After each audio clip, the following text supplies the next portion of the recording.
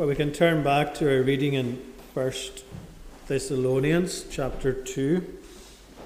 We're going to look at verse 1 to 8 this morning.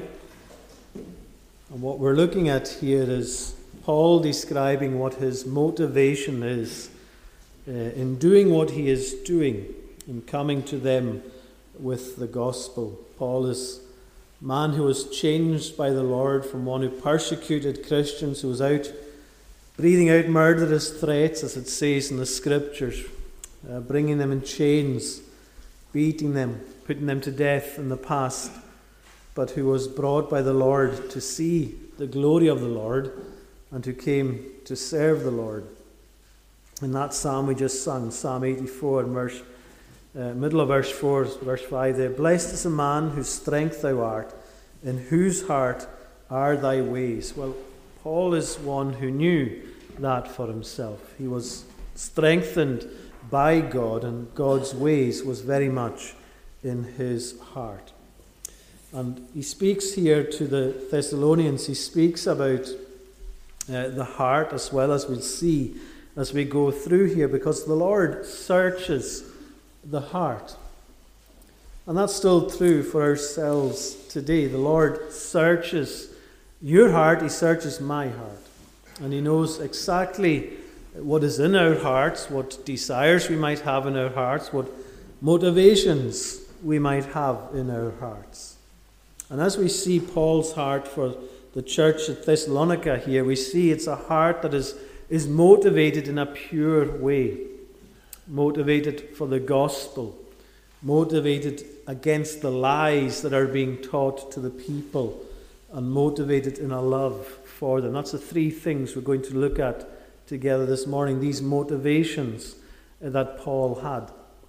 And as we do, we want to ask ourselves, what's our motivation? What is our motivation in life? What makes us keep going in life? Because our lives can be full of routines, full of the things that we do on a daily basis. But how often do you stop and ask yourself, why am I doing what I'm doing? What is the reason behind it? Sometimes we can maybe feel like our lives are just on automatic pilot or cruise control. We set a switch and we just keep going in a certain direction, just doing the same things day in, day out. And you can think about some of the things that you've either done or are doing on a daily basis. You think about school days, going to school. It was maybe just, or it is maybe just a routine that's gone through. You have to do it, so you do it. You just go about it. But do you ever ask yourself, why? I'm sure you did many a time. What's the point in school? And then you maybe go into work life, and you may be asking yourselves the same question. You may be going through work and asking yourself, well, what's the purpose in this? It just seems like every day is the same thing over and over again. Is there a purpose to what I'm doing? Even the things maybe you do outside of work, things that you've got maybe more control over yourself. You maybe find yourself looking after sheep, and you're wondering to yourself, why am I doing it? What's the purpose in this? And yet every day you've got to go out and tend to them. And whatever it's doing, we can be doing things in the house. We can be cooking food. We can be redecorating the house. The list can go on of things that are just routines in our lives, things that keep occurring, that we keep doing. And we ask ourselves, or do we ask ourselves, why? What's the purpose in it all? But into that mix we bring too coming to church. And again, when we look at this, is there a purpose? Is it more just because we feel we have to? There's a sense of duty, or is it that we want to? This is something that is a real desire, a real motivation for us, that we have a real motivation behind in it. And what can make the difference in all of these situations? Whether we're thinking of our day-to-day lives, or whether we're thinking of coming to worship God, what makes the difference? What changes it just from a sense of duty that we have to a sense of desire and longing? Well, it's a love for what we're doing and why. A love for what we're doing and why we're doing it. To see a purpose in it. To see something that motivates us on a daily basis. And especially for us when it comes to worship. When it comes to looking at the Lord, worshipping Him and loving His cause, what is it that makes a difference? It's if we love the Lord. And if it's our longing to worship Him and praise Him. There's so many parts in the Bible that you can go to, and you see what happens when a love for God grows cold. For example, when you turn to the book of Malachi in the Old Testament, you find there a people who had God on their lips, but not in their hearts. And they were very much just going through the motions of worship, but wanting to live for themselves more so. They were doing things out of duty. We'll give God the bare minimum, and that's what duty does. There's no joy in it. There's no true worship in it. It's just going through the motions. And that's why Malachi was writing to the people then, to change them, to bring their hearts from being that way to seeing God worthy of all our worship. And when duty turns to devotion, it leads to us giving our all to the Lord. Not half-hearted worship, but full-blown worship, 100% worship. Our hearts are in His cause, not just for the time we're gathered for worship, but as we're living in our homes and in our communities, our hearts are for Him. It's not just we're doing things out of duty, but devotion to the Lord at all times. And that's what we see in chapter 2 of this letter that Paul writes. He's writing to encourage the people. People who have false teachers around them, people who are suffering persecution all around them. But he's writing to them to encourage them in the Lord and to live as examples to others around them as well. And he does so by showing his own motivations. He lays his heart out before them and he tells them what his own motivations are, what keeps him going, in the hope that that's what would drive them on as well. And from verse 1 to 8, we see three motivations that Paul has. Three things that really make him get up in the morning and want to go out and tell others the gospel, the good news. And these three motivations, as we've said, the first one is the gospel. The second one is the lies that are being spoken around. And the third one is the love that he has for them. And these are three things that could and should motivate us as a people as well. To love the Lord with all our hearts. So the first thing we want to see is, the first motivation is the gospel itself. And you see that as at the beginning of chapter 2. For yourselves know, brothers, that our coming to you was not in vain. But though we had already suffered and been shamefully treated at Philippi, as you know, we had boldness in our God to declare to you the gospel of God in the midst of much conflict. You see there a little of what's going on in Paul's life. And how do you picture Paul and Silvanus, or Silas as he also known, Paul and Silas had come to Thessalonica. They had arrived in this place, but how do you picture them arriving? When you read through the book of Acts in chapter 16 and 17, you see these very events described in more detail there as to what Paul had done when he went on his missionary journeys, going through Philippi, Macedonia, on to Thessalonica. The Lord was guiding him in that way, and we can often speak maybe of Paul and Silas as church planters of their time. But when we use the word church planter, what kind of image does that bring to your mind today? When you think of people who are planting churches in their own denomination in different parts of the country, perhaps you've got an image of what it means to be a church planter, that maybe it's an easy option for ministry.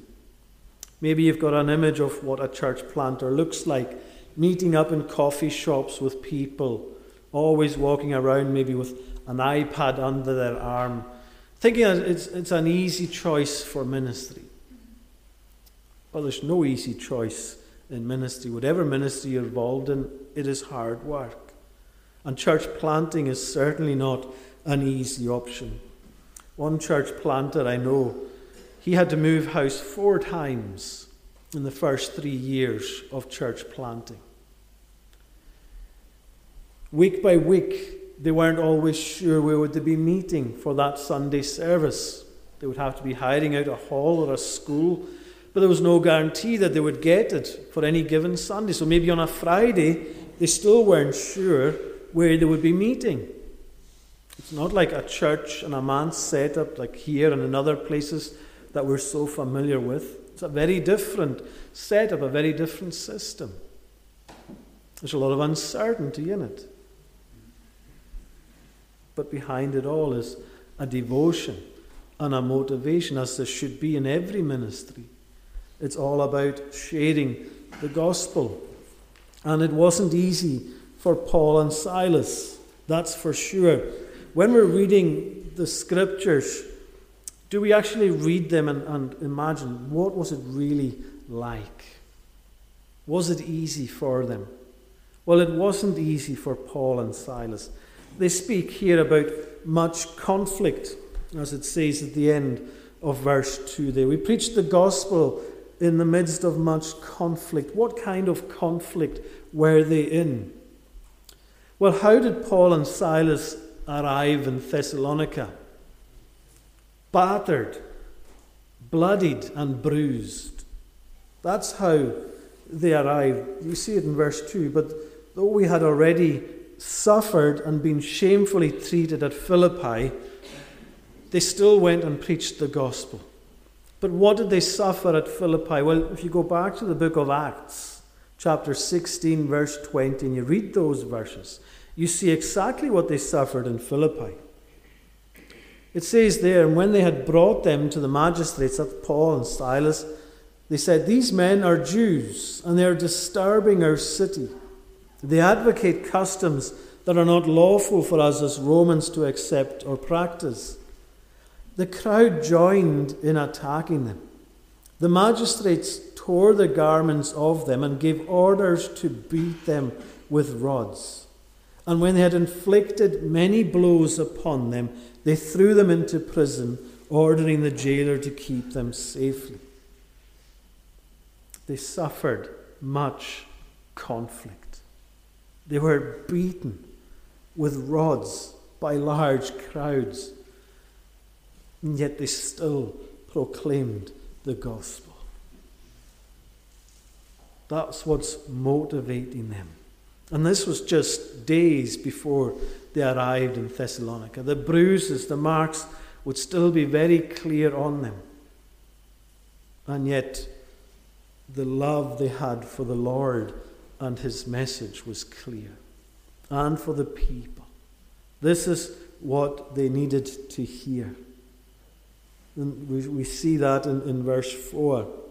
They had been entrusted with this gospel. But just as we have been approved by God to be entrusted with the gospel, God had this work for them to do. And declaring it, they were convinced of it themselves first and foremost.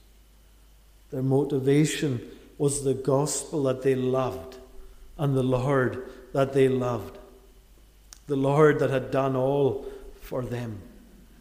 The Lord who suffered shame and who was beaten and afflicted on the cross for them and for all his people. Their greatest desire was to make the Lord known. And Paul gives another great illustration of what motivates him in the gospel when he's writing to the church in Corinth. In 2 Corinthians chapter 5 at verse 14, he says, "The love of Christ controls us, because we have concluded, or we are convinced of this, that one has died for all. Therefore all have died. And he died for all, that those who live might no longer live for themselves, but for him who for their sake died and was raised." They're no longer living for themselves. They're living for Christ. Can we say that of ourselves? Would we be willing to go through this suffering ourselves? Are we? When we see the conflicts that arise, not so much in our midst just now, the physical conflicts, but the spiritual battles that are going on, the warfare that's raging against us and against the gospel, trying to silence it in so many ways, in so many places, are we willing to bear the wounds for the gospel? Does the gospel motivate us in this way, where if we come up against a conflict, we shy back, or do we keep going and press on because we love the Lord? The gospel they proclaimed in the midst of much conflict is the same gospel that we have to proclaim today and to hear today. It's there for us.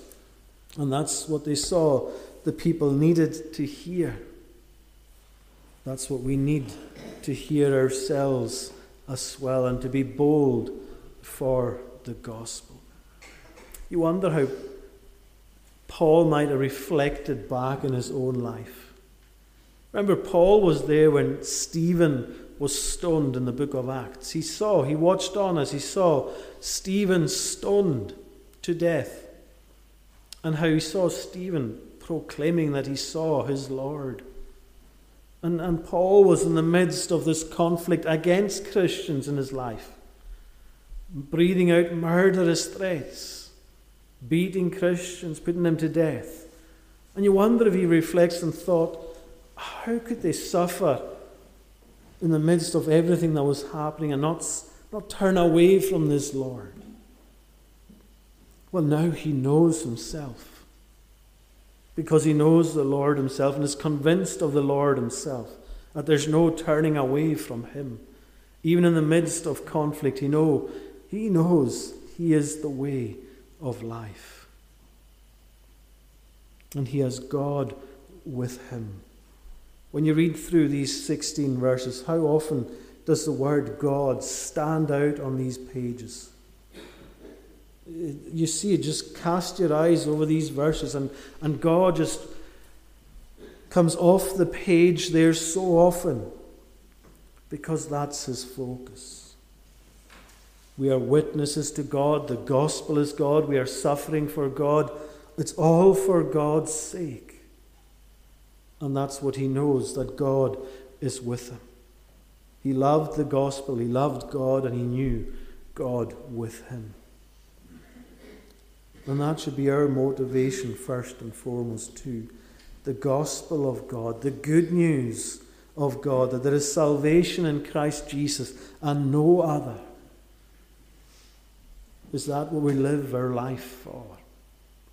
Is that the first thing that we have to motivate us in life on a daily basis? To know the love of God for us, and to know how to love him in return. So the gospel motivates.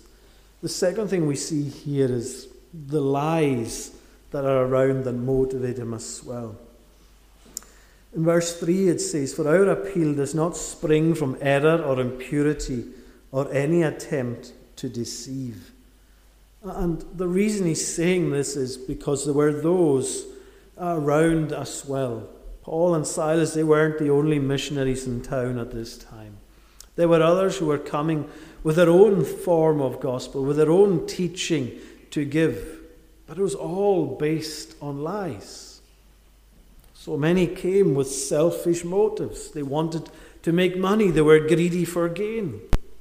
There was no suffering for them in telling lies and telling the people what they wanted to hear. Just as the same in the Old Testament, when you see the prophets like Isaiah and Ezekiel and all the prophets you read of there, they came to speak the word of God, and they were rejected, they were beaten, they were put to death. Why? For telling the truth. But there were other prophets who got on well, who flourished materially in so many ways. Why? Because they avoided the truth and just told the people what they wanted them to hear, what they wanted to hear themselves. They tickled their ears. They avoided the truth, that they had sinned against God and that God would bring judgment on them. Shun away from that. And the same thing's happening here in Thessalonica. There are those who are coming and preaching a gospel that's no word of truth. And they're only there for gain. And so Paul and Silas, they come motivated by God to share the gospel, the word of truth, and they're suffering for it. And you say, well, why keep going? Well, because they know the people needed to hear the truth. They needed to hear the gospel. And when you look through what you see in these verses as to the difference between Paul and Silas and those who were coming, their motivations were totally different. Error or impurity is mentioned in verse 3, or any attempt to deceive. But just as we have been approved by God to be entrusted with the gospel, so we speak, not to please man, but to please God, who tests our hearts. For we never came with words of flattery, as you know, nor with a pretext for greed, God is witness. Nor did we seek glory from people, whether from you or from others. So there's all these motives that the false teachers had. They came to please man. They came with words of flattery. They came with greed. They came seeking their own glory. And you say to yourself, well, they were so far wrong. And can you think of anyone who that might look like today? Maybe immediately our thoughts go to what we call the false teachers that we see on the television. Those who preach a gospel that's not the true gospel, and their motives is very much greed. The prosperity teachers that you see so often on television channels. Yes, they'll use God's word in there, but the motives behind it is their own gain and their own lifestyle. To please man rather than God. To be praised by men for greed, for flattery, for all of these things. And it challenges the people there in Paul's day in Thessalonica. What's your motivation in living and telling the truth? Are you wanting to be approved by man? Are you wanting to get on well in life and gain much wealth? Are you wanting to seek glory from people? Is that your motivation? Well, it shouldn't be when it's not the true gospel that you're sharing. And we might say and accuse others of having these wrong motives. But remember what Paul says there in verse 4, at the end of it, God tests our hearts. And think to yourself, in this list of motivations that the false teachers might have had, how many of them impacted your own heart in this week? How many times did you do something to be approved by man? How many times did you do something to get words of flattery? How many times did you do something out of greed? How many times did you do something seeking glory from people? Isn't it so easily come into our own hearts?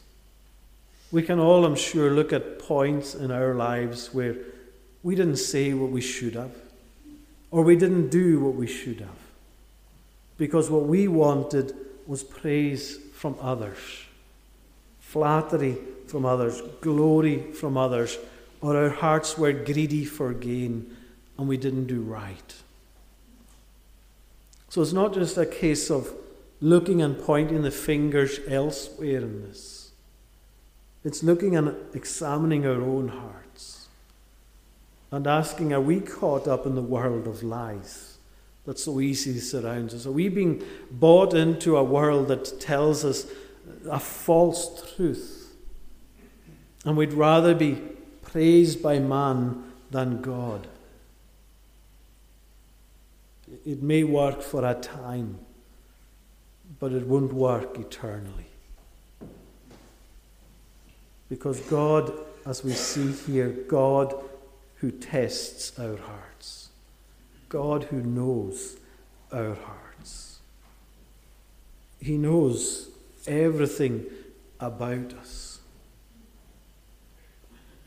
In Isaiah chapter 29, as another passage that shows a people far from God. There Isaiah speaks about the people, how they're worshipping with their mouths and their lips. But what he says is, but their heart is far from God. They're going through the motions. They're listening to the lies of this world. Mouth and lips may sing praise to God, but what when the heart is so far from God? God sees the heart. And so it is for ourselves today. We ask that question. What motivates us in the midst of a world that's full of lies and seeking to shun the truth of God more and more? Will we go the way of lies and just seek approval of man, to please man, the glory of man, or greed for ourselves? Or will we be like Paul and Silas and the church at Thessalonica, the people of God there, as he's teaching in there? And you see it throughout his letter. They were a people who were trusting fully in God, who were generous to the Lord's cause, who were doing everything for the glory of God. Is that how we would be? We see a people all around us who are perishing because of lies. Well, Paul is saying we are to be examples against that, to show that we will not stand for the lies of this world, or the glory of this world, but the glory of God. Well, thirdly and finally, we see here that love motivates Paul here. He lives out the gospel in their midst here. And you see that at the end of this chapter, these verses, in verse 7 and 8. But we were gentle among you, like a nursing mother taking care of her own children. And you get this image here as well, just like at the image of the start where they've been shamefully treated at Philippi. They've been beaten, bloodied there. But as they come into Thessalonica, they haven't got this bitterness in their heart. They've still got this love for God. We were gentle among you, like a nursing mother taking care of her own children, a mother who would do anything to protect her children. It would become between a child and any danger that they might suffer. That is the kind of love that Paul and Silas had for the people here. Why? So that they would share the gospel, because it had become very dear to us, as it says at the end of verse 8. The gospel was precious and the people were precious. He had a love for them. And it's a remarkable love that in the midst of all the suffering that he's had, that his desire is the gospel and the salvation of souls. And there's a story told of a minister who felt God's call on his ministry, to ministry, while he was a successful businessman, he was getting on well in life, he was making a fortune in life.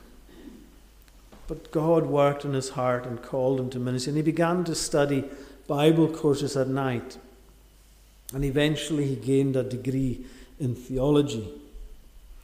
But while he had started his studies, he told his boss that he was going to leave the business he was in and go into the work of a pastor, to be a pastor in a rural church. But his boss and his boss above him, they didn't believe that he would turn his back on the money that he was making, knowing that there was little money to be made as a pastor in a small congregation. But the time was going on, and still he was saying to them, look, I'm going to leave. Once I'm done, I'm going to go into ministry and I'm going to leave. So the main boss said to the one who was the head of this man who was going in for the ministry, he said, offer him £50,000 raise and see if he'll stay in the business then. And if he takes it, fire him on the spot. He was testing the motives of that man. The man said, I'm not taking any money. God has called me to ministry, and that is what I am going to do.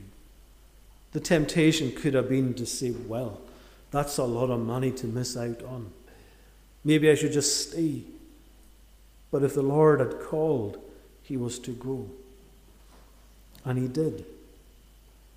And God willing, in a short time, hopefully, when you may see another induction taking place here of a minister, you'll hear a question asked of the minister as he takes his vows. And one of the questions says this: are not zeal for the honour of God, love to Jesus Christ, and desire of saving souls your great motives and chief inducements to enter into the function of the holy ministry, and not worldly designs and interests? It's a question asked of every minister before he takes a charge. But it's a question that could be asked of every believer. Are not zeal for the honour of God, love to Jesus Christ, and desire for saving souls your great motives and chief inducements as a member of this congregation? Is that what motivates you? Is that what keeps you going? Is that what makes you look to God, who is able to do these things? Paul and Silas, they suffered much in Philippi, and as they came into Thessalonica, they were persecuted, they were beaten.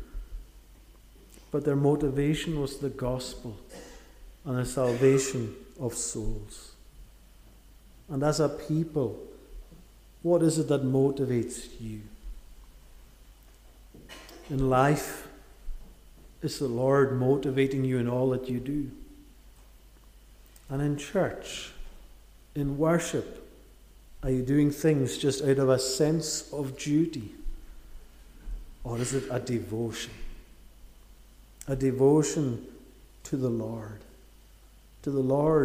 who has given all for you, that you might have all in him. What's your motivation? What's my motivation?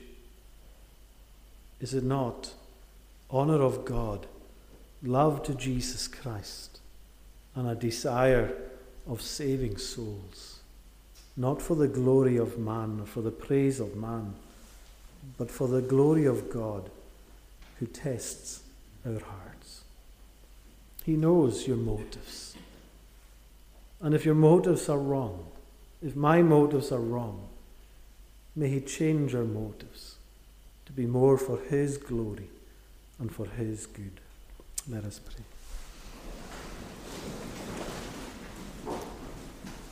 Our Father in heaven, we thank you for your word that searches our hearts and souls and reminds us, Lord, that what is maybe within our hearts that we know of ourselves, you already know. But it reminds us too, Lord, of the great grace that you have shown to your people, the love of Christ that you gave to us, that we might know him and life through him. And we pray, Lord, that you will make our hearts into the hearts that are warm for you, hearts that love you and seek to serve you with all the motivation for your glory, for the gospel to be shared and spread, for the lies that surround us to be quenched, and that is done with a love for you and for one another. We ask all these things for your glory and for your sake. Amen.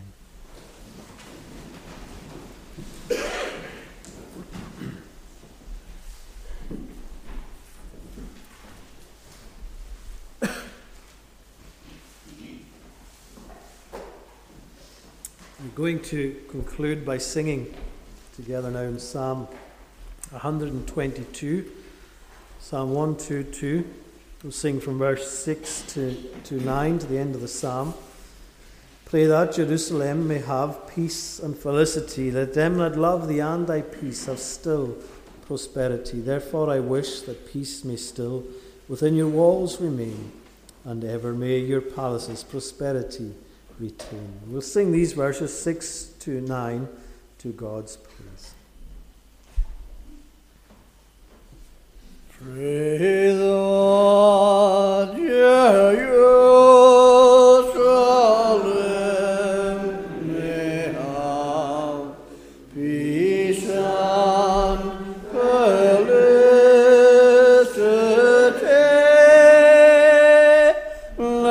Let them that love thee and thy peace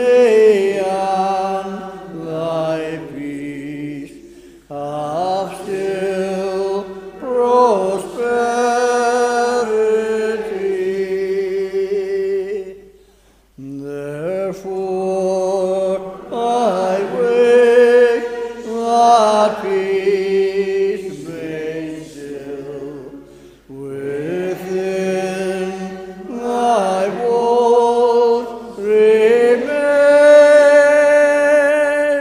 and ever may thy palaces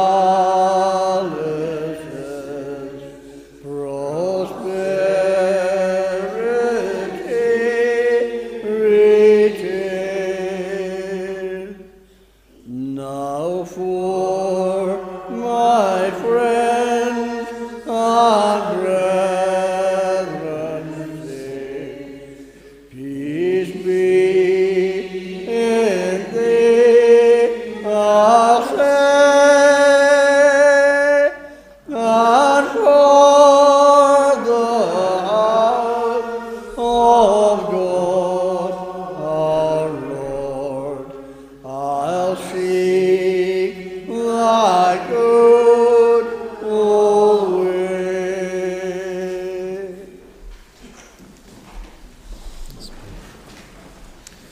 Now may grace, mercy, and peace from God, Father, Son, and Holy Spirit rest upon and abide with you all now and forevermore. Amen.